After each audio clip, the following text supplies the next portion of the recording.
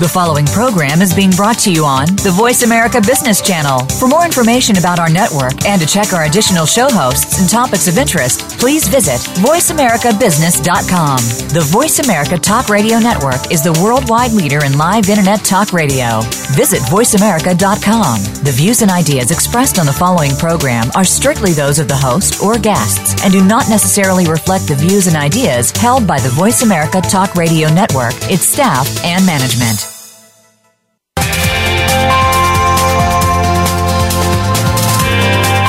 Welcome to Financial Excellence with Game Changers, presented by SAP, helping you to run simple. Host and moderator Bonnie D. Graham talks with the experts about how game-changing technologies can help you achieve financial excellence for your company. Now, here's Bonnie D. Graham.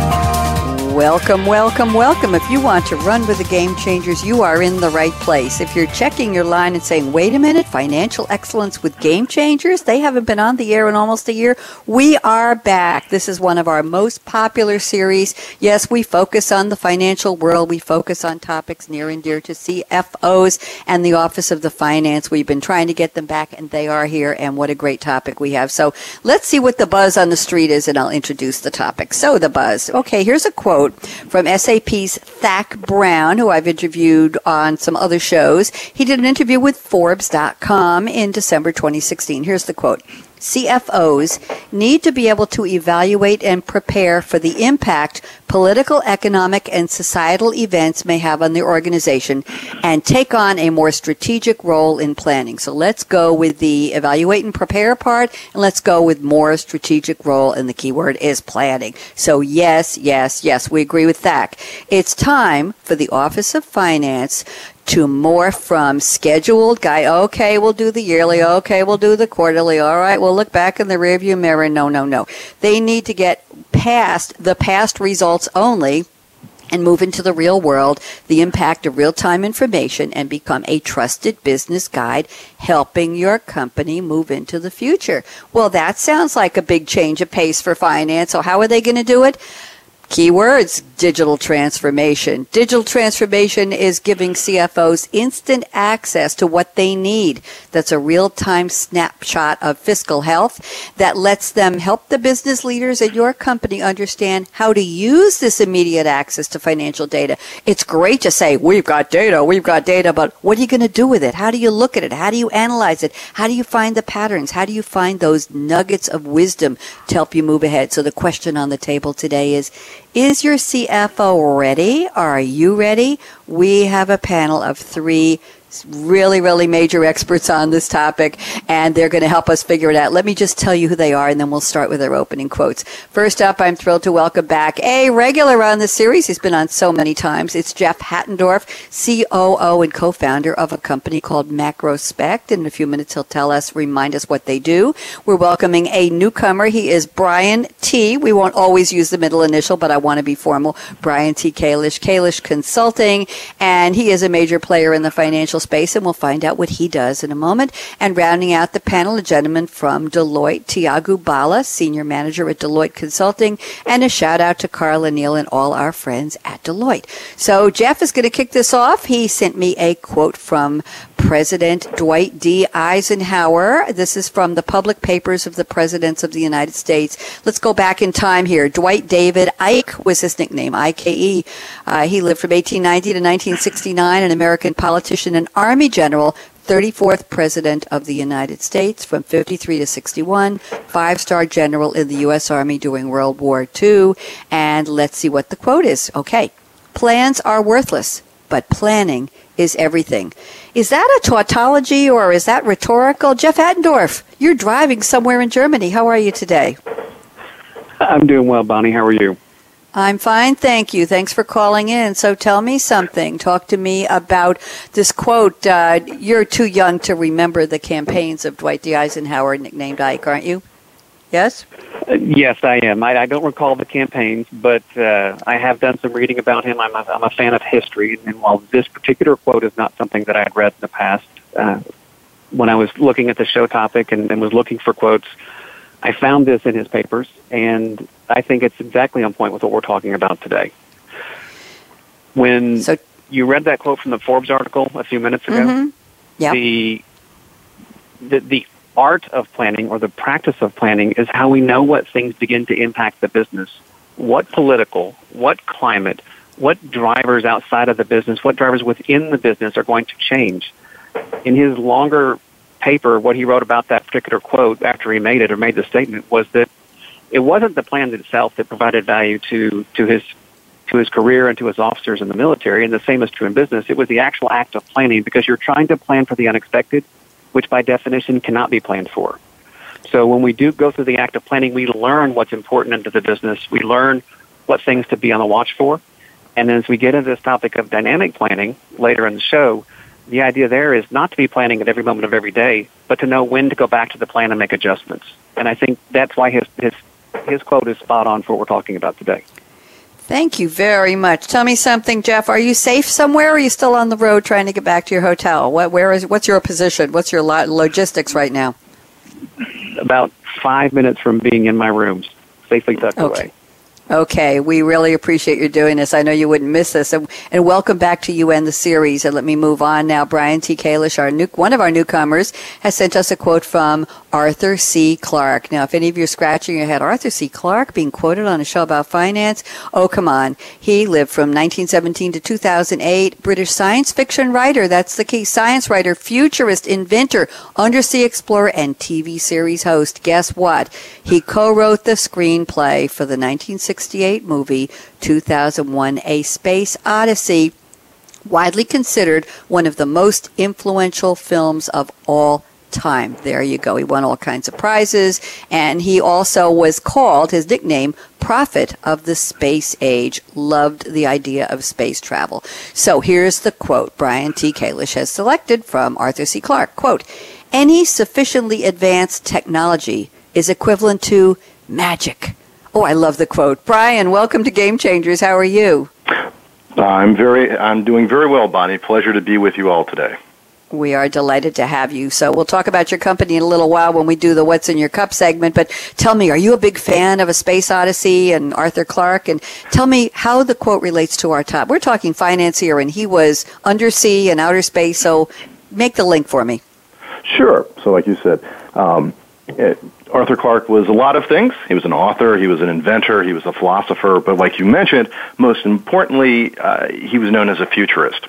So one of the things that he's known for is his 3 famous laws, of which this one is the most famous. As a side note, I thought it was interesting. They asked him why he stopped at 3 laws, and he basically said, well, Newton stopped at 3, and if it was good enough for Newton, it's good enough for me.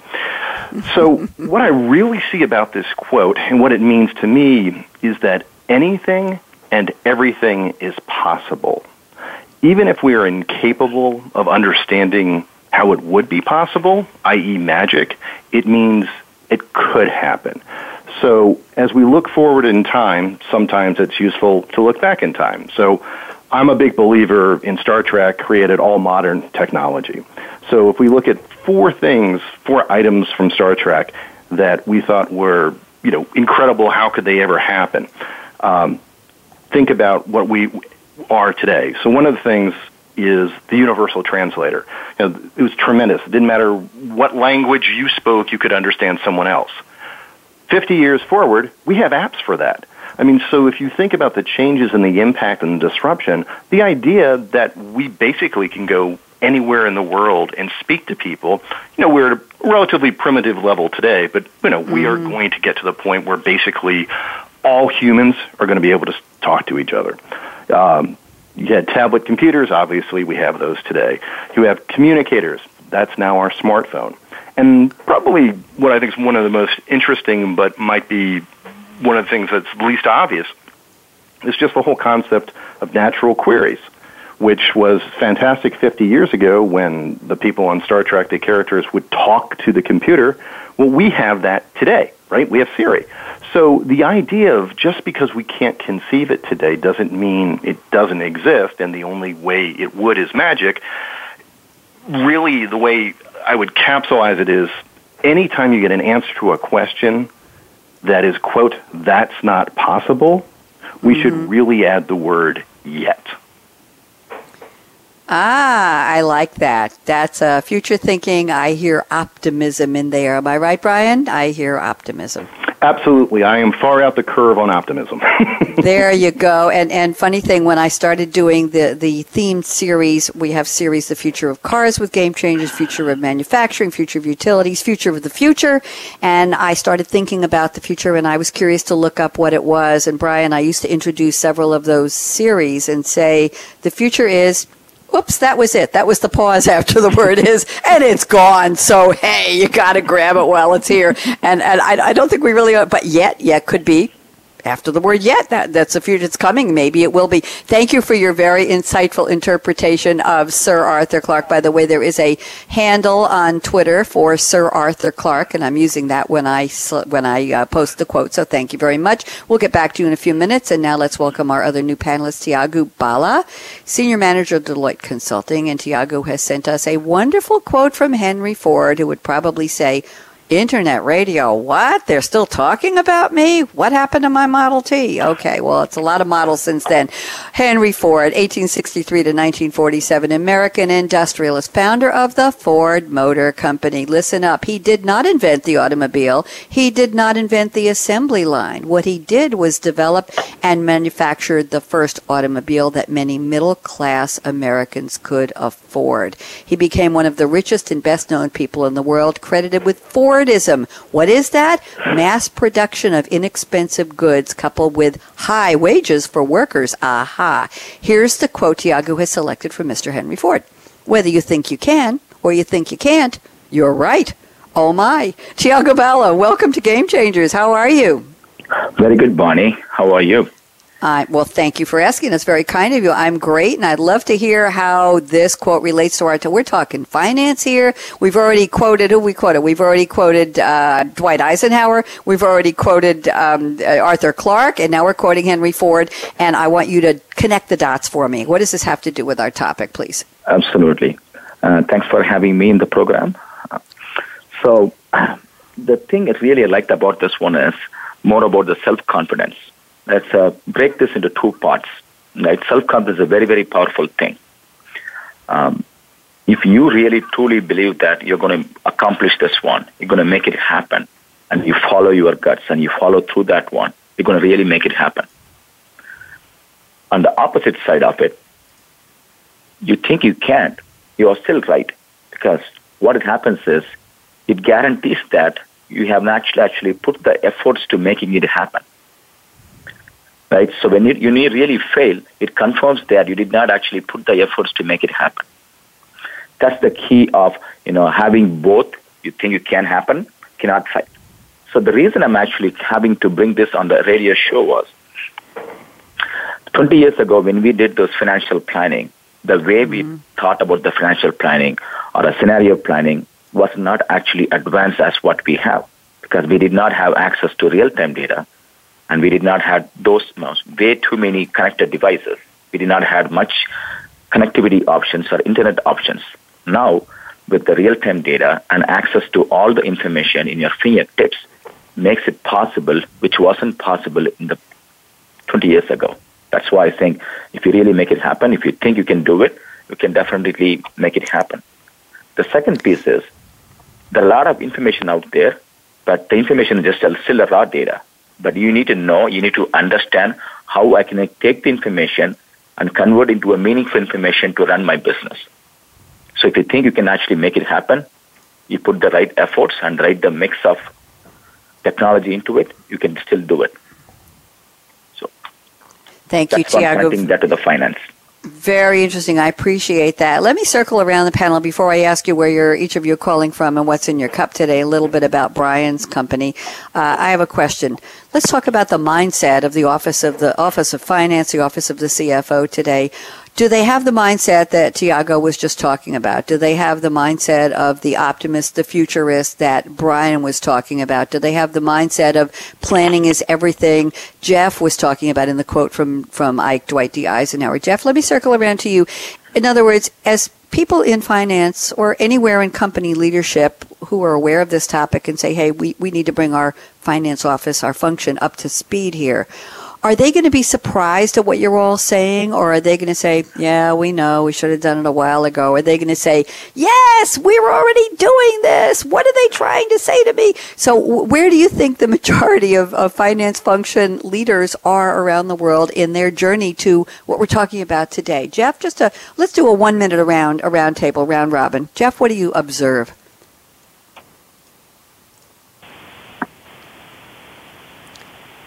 Do we still have Jeff Hattendorf?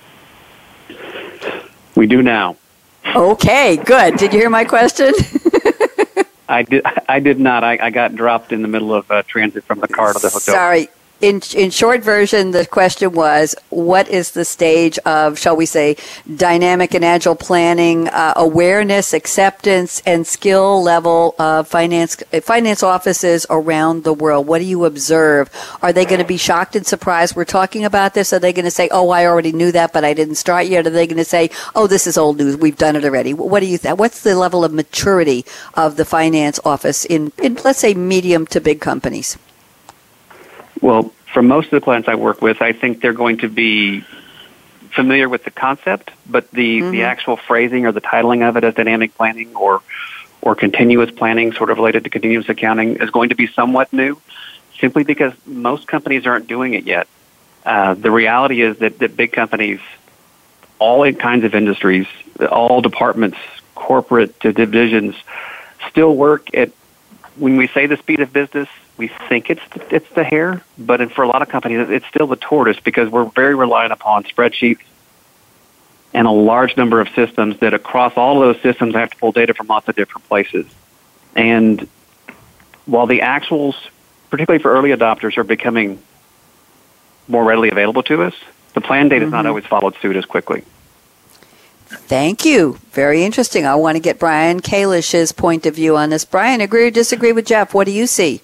Oh, I pretty much echo what Jeff was thinking. I mean, if you put it on a scale of 0 to 10, 10 being perfect and 0 being most companies, I'd say we're probably about a 2, and that's across the world, whether we're talking Asia, North America, Europe, whereabouts. I think part of the challenge is that we're truly in a transformational time, and basically things that used to be impossible have now become possible. The question is, do we have the tools, the technology, the people, the processes in place to take advantage of, whether we call it dynamic planning, agile planning. So I think most companies, again, kind of echoing what Jeff was saying, most companies have heard this. Maybe they don't really understand the details, and the level of implementation is very low on the maturity curve. That's what I was looking for. I don't know if that's good news. Well, it confirms why we're doing the topic. Tiago Bala at Deloitte, what do you observe? Agree or disagree? Definitely agree. So most companies, what we have been working with or what we see in the market space, they definitely understand that they can't operate or they can't do the planning as they did like 10 or 15 years ago. So they understand it.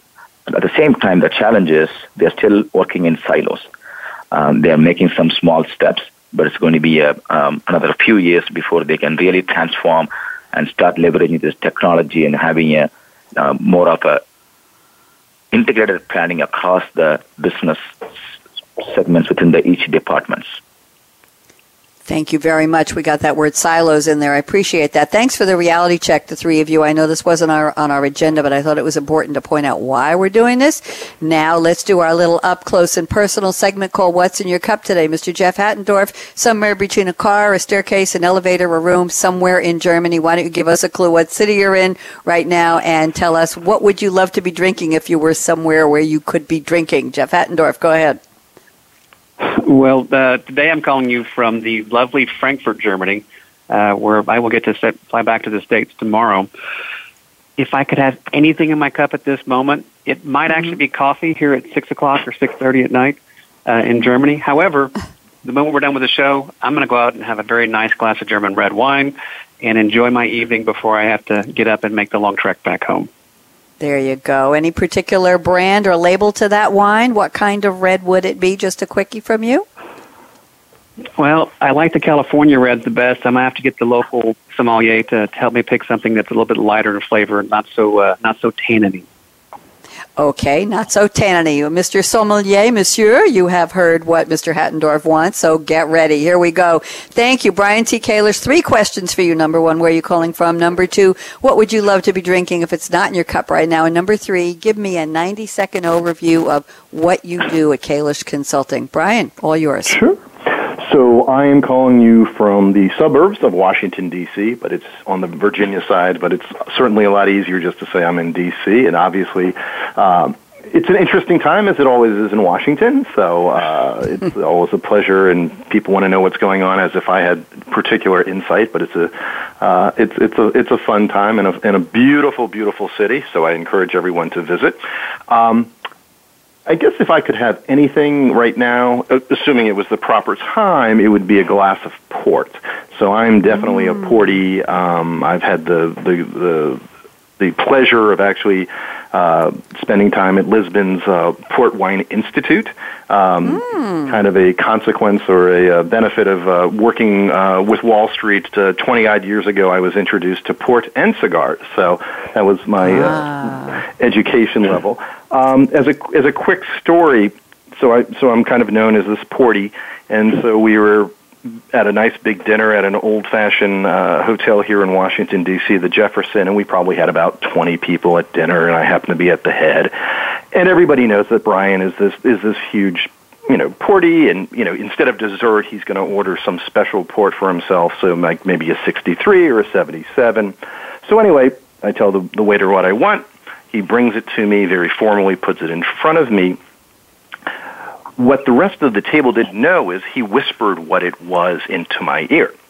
But it wasn't what I ordered. So as he's putting it down, I say, that's not what I wanted. I wanted something else. And he says, you're absolutely correct. I apologize. I'll be right back.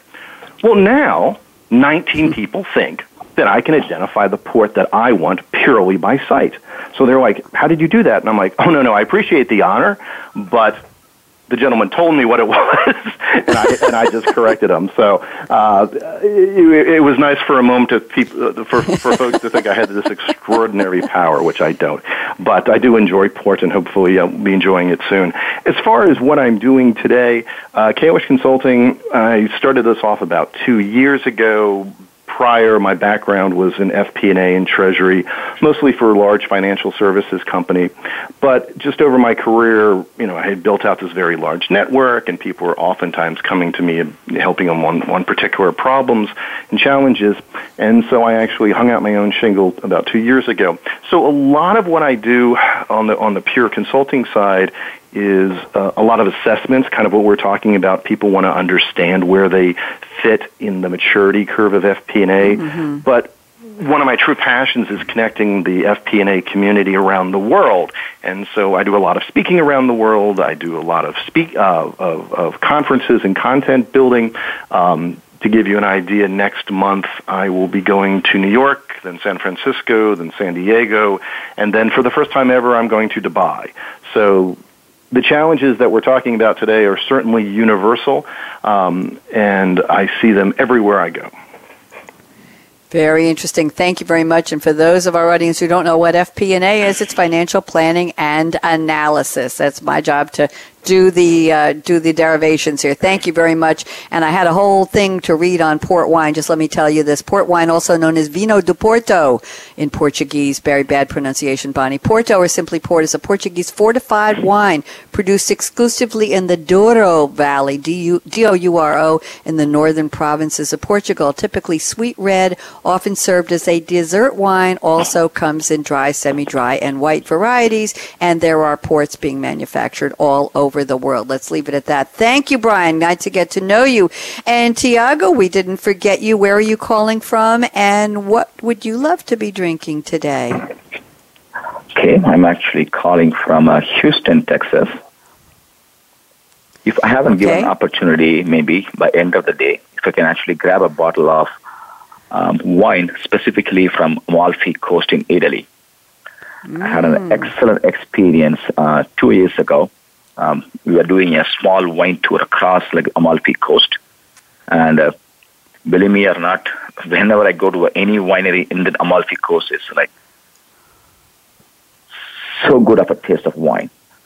And the challenge is you cannot actually import the wine into United States. So it's a huge formal procedure for you to actually get that into the States. The wine costs less, but you have to pay 3 times to actually bring the wine into the U.S. because they are only allowed to sell within that Amalfi Coast.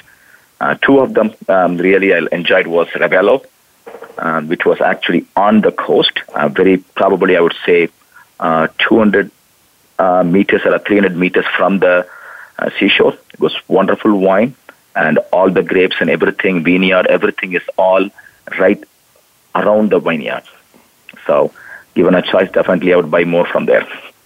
Very, very nice. Nice to know. Some really good drinks here. And we have Pras Chatterjee at SAP, who worked with Chris Grundy to put the show together. And Pras says, I've had my first cup of California coffee in lovely San Diego. Looking forward to dynamically plan for my first local micro brew. There's a creative way of using the concept of dynamic planning. Thank you, Pras. And Chris Grundy is also tweeting, and we are tweeting at hashtag SAPRADIO. I'm Bonnie D. Graham, and as Jeff knows, but Brian and Tiago don't. They do not let me anywhere near caffeine on radio show days. So officially all I have here is a cool, clear cup of water, filtered water, thanks for my Brita, and a pink straw because I'm in North Carolina now, just relocated from New York, no southern accent yet. And it's a beautiful, gorgeous sunny day, pure blue skies, not a cloud in sight. And so pink is a thankfulness for the beautiful sunny day. I could have had a yellow or orange straw, but I chose pink. So there. We are talking about dynamic and agile planning, the impact of real-time actuals. And the question I posed to the panel a moment ago, just a quick lightning round, was how many offices of finance in various sizes and maturities of companies are actually doing dynamic or continuous planning? And the answer is, not a lot, maybe 20%. So all of you out there, whether you're finance or work with finance or know somebody in finance, listen up. We have a lot more to talk about. My special panelist, Jeff Hattendorf at Macrospect. Jeff, quick, give me an overview. What's Macrospect up to? I didn't mean to forget to ask you. What are you up to these days? And then we'll go to break. Jeff? Thank you. We do corporate planning, corporate consolidations, corporate reporting, and corporate accounting. All the fun accounting and finance activities you would ever want in one little package. And I notice thank you on Twitter, not only are you at the handle at Hattendorf, but you use hashtag brilliantly boring. I'm not even going to ask you to go there, but I think that's adorable.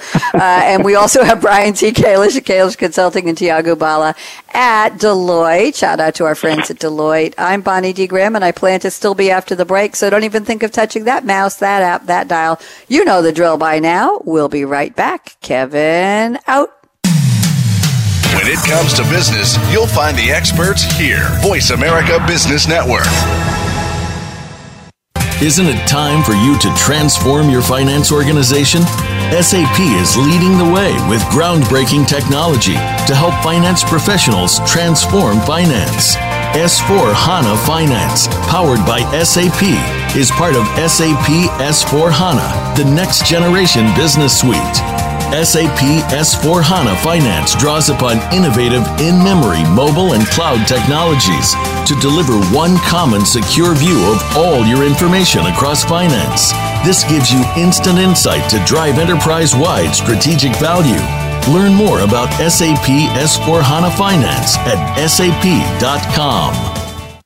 The time for enterprise mobility is now. According to IDC, by 2013, over 1.19 billion workers worldwide will be using mobile technology, comprising 34.9% of the workforce. The impact of mobility on business is clear. Increasing numbers of business users are expected to handle critical tasks and decision-making in real time, no matter where they are. SAP and Sybase, an SAP company, offer mobile applications and underlying infrastructure with integration to SAP systems for secure access to business processes anytime, anywhere, and on any device. www.sap.com.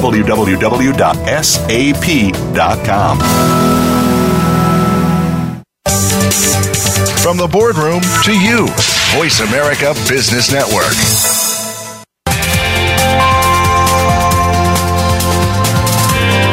Welcome back to Financial Excellence with Game Changers, presented by SAP. Comments, questions? Send an email to bonnie.d.graham@sap.com. And you're invited to tweet during and after the show at hashtag SAPRADIO. Now, let's get back to financial excellence with Game Changers. Exactly, and we're back talking about dynamic, continuous, agile planning, any or all of the above, the impact of real-time actuals. Is your finance team still using spreadsheets, sitting in the basement with the green eye shade, looking back in the rearview mirror? Stop that. You've got to plan, you've got to look forward, and you have to become part of the guidance of the business into the future. Now, we're going to start the roundtable in earnest with Mr. Jeff Hattendorf at Macrospect, and Jeff told me the following in his notes before the show. He said, while the speed of business in some industries may still be closer to the tortoise than the hare, most companies exist in a highly dynamic environment that requires managers to make effective decisions quickly. Let's talk about dynamic planning. Jeff. Well, we started with that quote from Ike or Dwight D. Eisenhower at the top of the show. And, when he talked about that quote or wrote about it later, and actually a couple of different sources, he referenced that the value of planning was learning what the environment was like and enabling people, particularly up and down the line, to make good decisions. When we think about dynamic planning and how companies operate today, there are some industries, and I've worked with several very large established industries, railroads in particular, where on the surface it looks like it's just a train and it just moves down these tracks that don't move. How complicated can it be? But you work with a couple of the largest industries in North America, or railroads in North America, and you find that they take very different approaches to planning the very same kind of business. And one approach is very methodical, starts very bottoms up and works across the top or to the top. The other is actually working across several lines of business with a very different approach. And from the standpoint of where they're both similar is they're both limited by how quickly they get actual results to see whether or not the plan is actually producing the results they wanted to work into the business. So when they've set these goals for themselves, they don't actually get to see the results until 5, 10, 15 days after the month end in a lot of cases. And because they've not been early adopters of technology, they're kind of hamstrung a little bit with how quickly they can plan and adapt to the environment around them. Because they have to compete not just with other railroads, but with the FedExes of the world, the UPSs of the world, the U.S. Postal Service, everyone who moves containers, trucking companies, shipping companies, all of these companies that are in logistics now are competing for a lot of the same cargo. And to stay ahead of the game and to react to the environment around them, they have to be able to work more quickly. The picture that comes to my head is, I was this earlier, is doing a 3-legged race with one of my kids at a school event probably 4 years ago. Well, my kids were little. And as we're trying to run down the road or down this race path tied together, well, if I'm the actuals, I'm big and clunky and I'm dragging them along. And the planning part, my kid was having a hard time keeping up. And it wasn't until we found a rhythm of working together that we had harmony, and we actually got good results in the second and third races. Kind of a weird analogy or metaphor, but it's kind of the picture that's been in my head the last couple of days thinking about this show. I'm glad you're sharing that with us. We love picture metaphors. Very much appreciated. Brian T. Kalish, talk to us. What do you think about what Jeff just said? Agree or disagree? Oh, I agree. I mean, I think, the velocity of change continues to increase. The magnitude of change continues to increase. I mean, the way that I describe it is that we live in a world of a very high degree of VUCA, V-U-C-A, volatility, uncertainty, complexity, and ambiguity.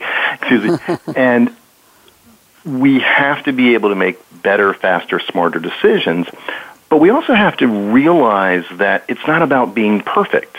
It's about having a really good batting average. So, again, to echo what Jeff was saying, we want to be, if we can be better, we will usually win. So one of my favorite quotes is, and I'm a baseball nut, I'm way past being a fan, but Wade Boggs has an interesting distinction. He has over 3,000 hits. He actually has 3,010 hits. He's an over 300%, he hits over 300%. His career was 328. And they asked him, it's like, how does it feel to make 3,000 hits? And he just looked at them and said, it just means I made 7,000 outs. So here's someone who's successful 30% of the time, but considered great. And that's pretty much how business is operating right now. There's so much change going on. We don't have to be perfect. We just have to be better. Very interesting. Let me just throw a little, maybe a monkey wrench into this conversation right now, Brian. You know, in design thinking, one of the mantras is fail fast, fail often. But I'm adding learn fast from your mistakes if you fail and do something better the next time. Would that be part of what you're talking about? Oh, absolutely. I mean, dynamic planning is a virtual cycle, right? It's not just about finding out what we're doing right. It's about finding out what we're doing wrong and making those changes faster. So, again, echoing what Jeff was saying, we're not waiting 2 weeks into the next month to find out how we did. The faster we can see what we're doing right and the faster we can see what we're doing wrong, we can make those changes faster. Thank you very much. Fast, fast, fast. Good, better, best. Never let it rest till the good is better and the better is best. I'm harking back to the Dwight D. Eisenhower campaign days, Jeff. No allusions to my age. Thank you very much. Tiago Bala, love to get your thoughts. We used to carry little signs around the neighborhood. Vote for Ike, vote for Ike. We didn't know what it was, but we were carrying the signs. I don't even think my family was Republican. They weren't. So what can I tell you? Tiago, love to get your thoughts. The speed of business needs to speed up because CFOs need to help the business make better, faster, smarter decisions. Agree or disagree with Jeff and Brian? I think definitely agree with that. I would actually call this as a COTS, correction on the spot. So you need to be actually able to do that correction on the spot by using or leveraging the real-time data and make the quick decision making and route this incident so that we can make some changes to your planning process. As Jeff or Brian was saying, you cannot be perfect 100 times, right? So you always evolve by keep on making your changes to the planning process. That's why we call it dynamic planning. And we have been seeing that the industry is going towards this direction. And every organization, every CFO will be forced to make this dynamic planning, even though they are not doing it yet right now. Very interesting. COTS, corrections on the spot. I am putting that into a tweet. You knew I would. Jeff Hattendorf, I'm going to circle around you quickly and ask you to wrap this one up. Any comments on what Brian and Tiago very astutely added to your topic? Well, both these guys touched on it, and it's probably the biggest challenge for any company that wants to engage and embrace dynamic planning, is you have to embrace the idea that failure is not fatal. It's a topic that when you talk to big companies, even little companies, when you set a plan, people are nervous that if they don't hit their plan, they're going to fail and they might get fired. The idea of doing dynamic planning means you're going to fail, and that's okay as long as you're learning from it and getting better, as opposed to simply the act of failing over and over again. At some point, that's a problem. But the culture has to change to accept failure as part of the process, and the process has to change to support that so that people aren't in fear of their jobs and they get better at them as a result. Thank you very much. Anybody want to comment on that before I move on? Because, Brian, I'm ready to go to one of your topics. You ready, Brian? All set. Okay. We're going to talk about the human side of all of this. We've been talking about how many companies are really there. We're talking about failure. That's a very human experience. So, Brian Kalish says, as a rule, nobody likes change. Even if it has a material impact on us, it still creates a level of uncertainty and frustration. Let's talk about how you share Spencer Johnson's Who Moved My Cheese. Let's just do a quick segue into this one, and then I'm going to go to one of your more dynamic planning topics. But, Brian, this was too good not to talk about it so quickly. Would you give the book away? Oh, absolutely. Yep, I'm a big fan. Actually, it was funny. I was in Amsterdam with SAP back in June, and here in the U.S., or at least my world, you learn all the time that just because you know it doesn't mean anyone else knows it.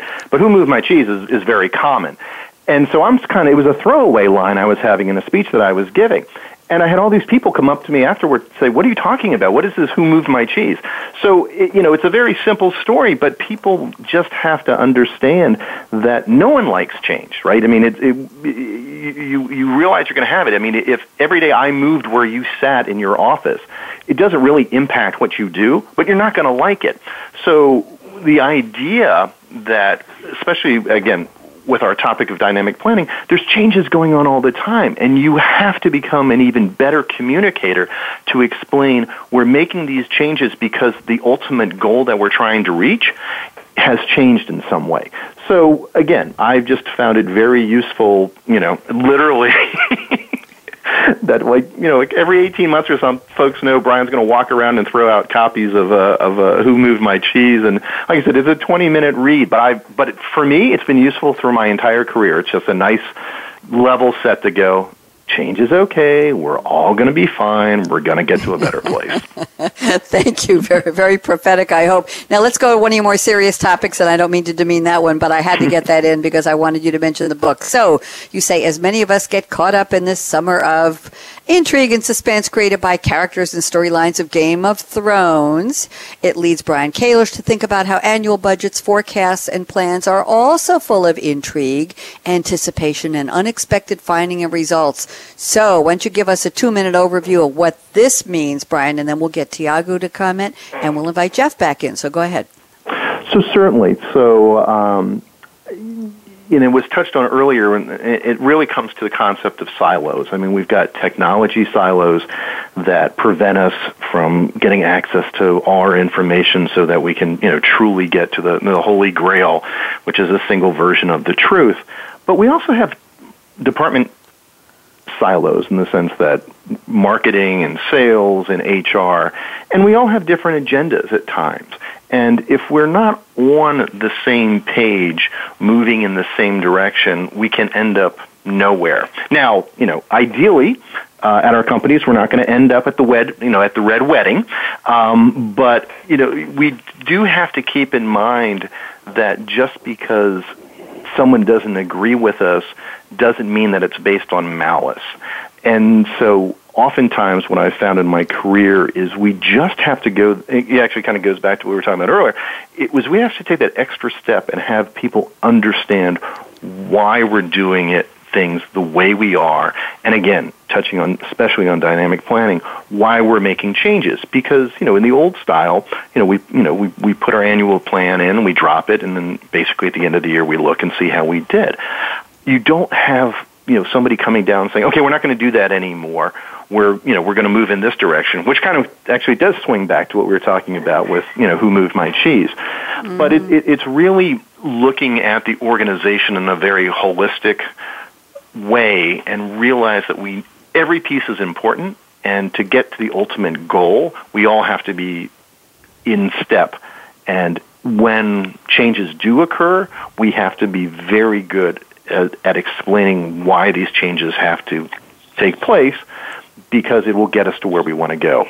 A simple analogy, would also be like, if I want to drive from New York to Los Angeles, I put a plan in place. But depending on traffic, depending on what happens with my car, depending what happens, with weather, I'm going to deviate. And so, again, it's kind of touching on what Jeff was saying. It's not failure that we didn't do the plan exactly the way that we envisioned it, as long as we're, heading towards our goal. Thank you, Brian. Very insightful. Tiago Bala at Deloitte. And by the way, Carla Neal is listening and tweeting. Thank you, Carla, at KLN54. That's her Twitter handle. Join Carla and me at #SAP Radio. Tiago, love to get your thoughts on the concept of change, the new reality. Planning can no longer be annual. You've got to move with the times. What do you think, Tiago? I think definitely people do not like the change in most organizations. It could be a tool change, or it could be a process change. Whatever the tool they are actually working on, or whatever the process they are following, they do not want to change. However, because they're more attached to the process, but it cannot be the same way if they want to sustain in the business. So oftentimes when you go and change the process, they've been actually doing only an annual process or maybe a quarter end.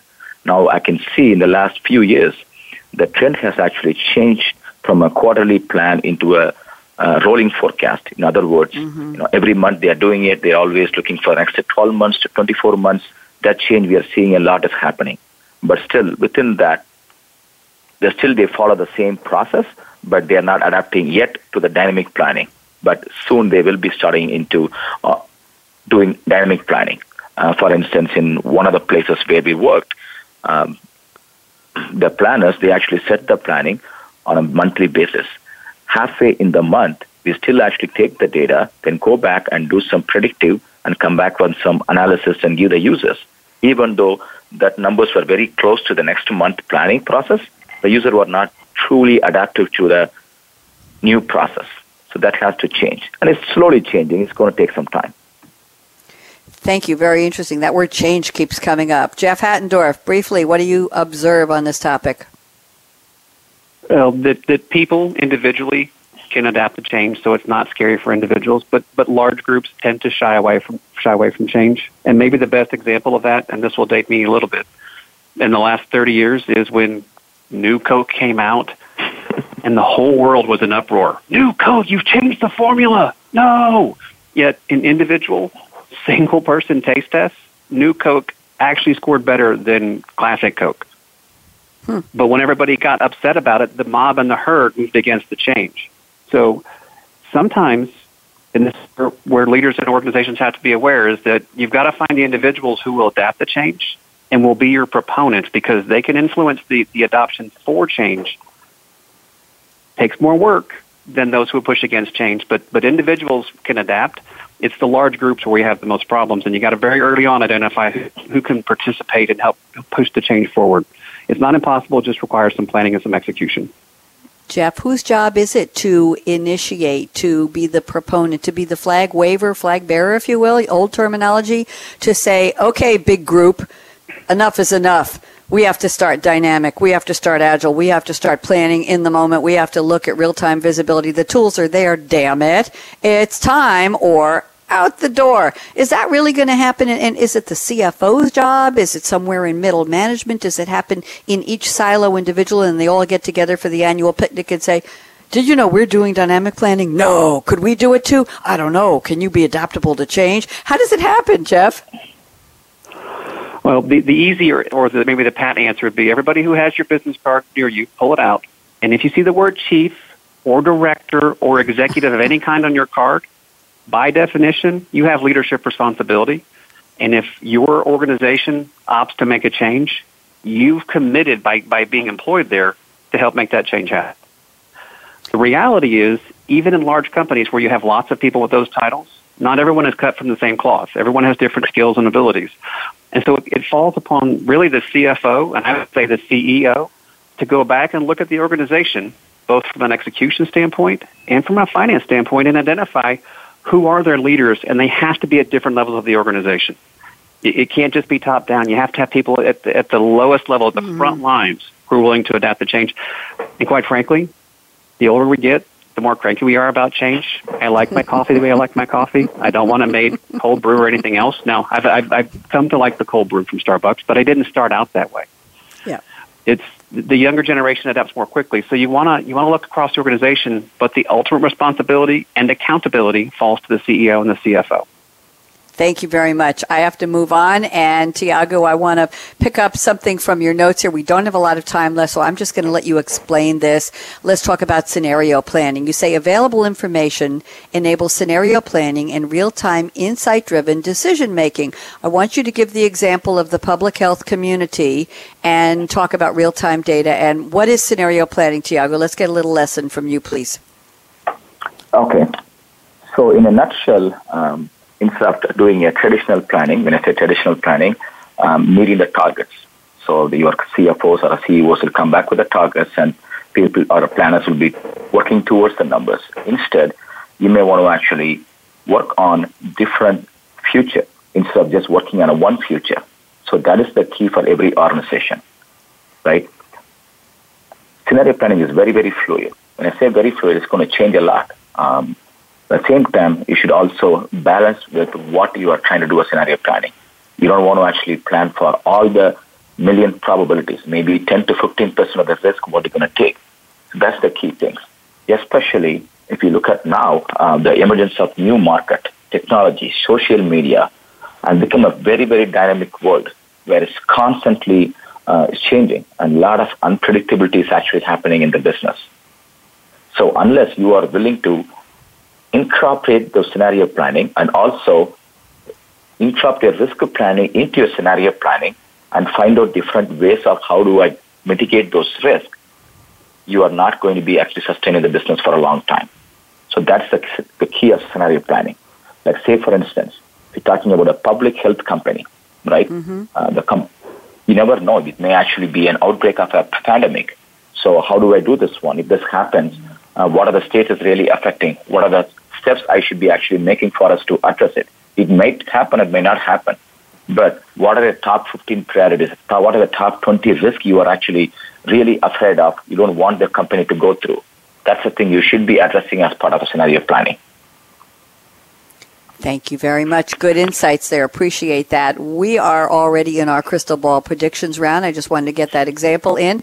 Good conversation. Jeff Hattendorf, you know what happens now. I'm going to start by giving you each, oh my goodness, I can give you each 90 seconds, but keep it really, really tight. Jeff Hattendorf, traveling in Germany before he comes back to the U.S. I'm looking for a prediction from you, your perspective as a longtime professional in the finance and planning field and as co-founder of MacroSpec. Jeff, let's start with 60 seconds. If I have extra, we'll do a bonus round. Look into the crystal ball. I'm still kind of fond of 2020. You know, 2020 coming 3 New Year's Eves away. Put something good on ice. Brian, get that port ready. So, Jeff, what do you see changing about dynamic, continuous, agile planning, scenario planning, all this good stuff we've been talking about? What will change dramatically, let's say, between now and 2020? Jeff Hattendorf, 60 seconds. All yours. Go.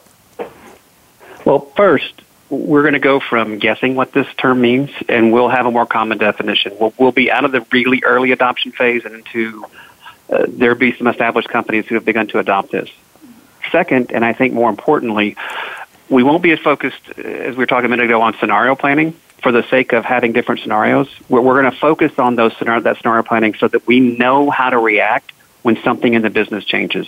We simply know by the nature of the world and the pace of change around our businesses that we can't react fast enough. We can't plan for every contingency. So we have to practice the planning so when something starts to happen, we can react to it very quickly. And the third thing that I think that does come back a little bit to scenario planning having some validity is we're going to do triggered planning. So we're going to have specific triggers that bring us back into line to restart our planning process as opposed to having planning being continuous and never ending.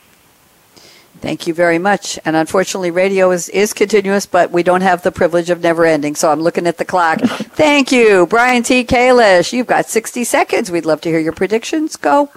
I think one of the biggest changes is going to be the skill set that we want to have in our finance and FP&A professionals. Robotics, automation, a lot of the boring, low-value activities that we still have people involved in are going to go away over the next 3 to 5 years because of the advances that we have in technology. What's going to be great about it is we're actually going to use humans to do what they do best, which is, value added is the analysis, right? So we're just going to move away from this world of spending all our time on acquisition, cleaning, preparing the data to really converting the data into information that we can then transform into knowledge, which at the end of the day, what we really care about all this is making good, actionable decisions. So I think that's going to be the big change. I think dynamic planning definitely is going to become the standard in companies going forward, just because, again, for all the reasons that we've talked about, that, the world just continues to change. And I haven't met anyone, whether it's in Australia, Indiana, or in Amsterdam, that thinks we're going to move to a slower world. So the world will continue to change. We will change with it. But I think we're going to get to a better, more robust environment that actually our jobs are going to be more interesting and more fun to do. Wouldn't that be nice? We talked about that on my last show, Future of the Future, talking about the repetitive tasks will be taken over by machine learning, and IoT is already providing volumes, avalanches of data, and people will be freed up to think with our brains the way we're supposed to. Here we go. Tiago Bala, 60 seconds. Love to get your prediction. What do you see? Definitely the next few years, there's going to be a huge technology shift in this industry, meaning we're going to be having more predictive analysis going to be in the play, Internet of Things, blockchain, all those things are going to make up a huge role, which means it's going to basically free up your manual processes or probably free up your resources time so that they can actually get the real value of the data and make some meaningful business decisions to help the business grow. I can just give a quick one-minute example, right? Say a CFO today is having some real-time information. However, he cannot actually, he's not in a position to make all those decisions real-time. Like maybe in 2020, if you're actually doing this, probably you may be getting a doing a voice query to get some feedbacks about your company positions, what they do right now, and where my company stands, what is my movements, what is my competitor response. In the meantime, the same information, the business or the automatics or robotics should be able to give them. These are the paths you can actually take to actually mitigate your risk. That's what the world is going towards now. Thank you, Tiago. We are time out. Here we go. I'm Bonnie D. Graham. I want to thank my three panelists extraordinaire, Jeff Hattendorf, Brian T. Kalish, Tiago Balla. Let's look at what's going on here. Let's see. Tomorrow I will be back talking about incentive programs with two high-up leaders from Vistex Corporation. I met them and talked to Kara DeGraff, one of their top leaders at Sapphire this year, and we'll have a panelist from SAP talking about incentive programs for your partners and customers. How do you get to the bottom line when you're juggling so many programs? Aha! So everybody needs to listen to that. So I want to thank our three panelists today. I want to thank Chris Grundy and Pras Chatterjee for putting together this wonderful panel. We're thrilled to have Financial Excellence with Game Changers back in the schedule. Chris, thank you. So here's my call to action. Fasten your seatbelt. What are you waiting for? Go out and be a game changer today, just like Jeff Hattendorf, just like Brian T. Kalish, and just like Tiago Balla. Bonnie D. Graham signing off. Talk to you tomorrow morning right here on the Business Channel, 11 a.m. Eastern. You don't want to miss it for the coffee break. Join me. Have a great one, and thanks to Kevin, our engineer. Bye-bye.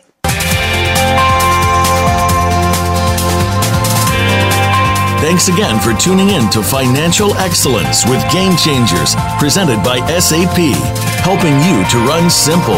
To keep the conversation going, tweet your questions and comments to #SAPRADIO. And join host Bonnie D. Graham Tuesdays at 9 a.m. Pacific Time, 12 noon Eastern Time, here on the Business Channel.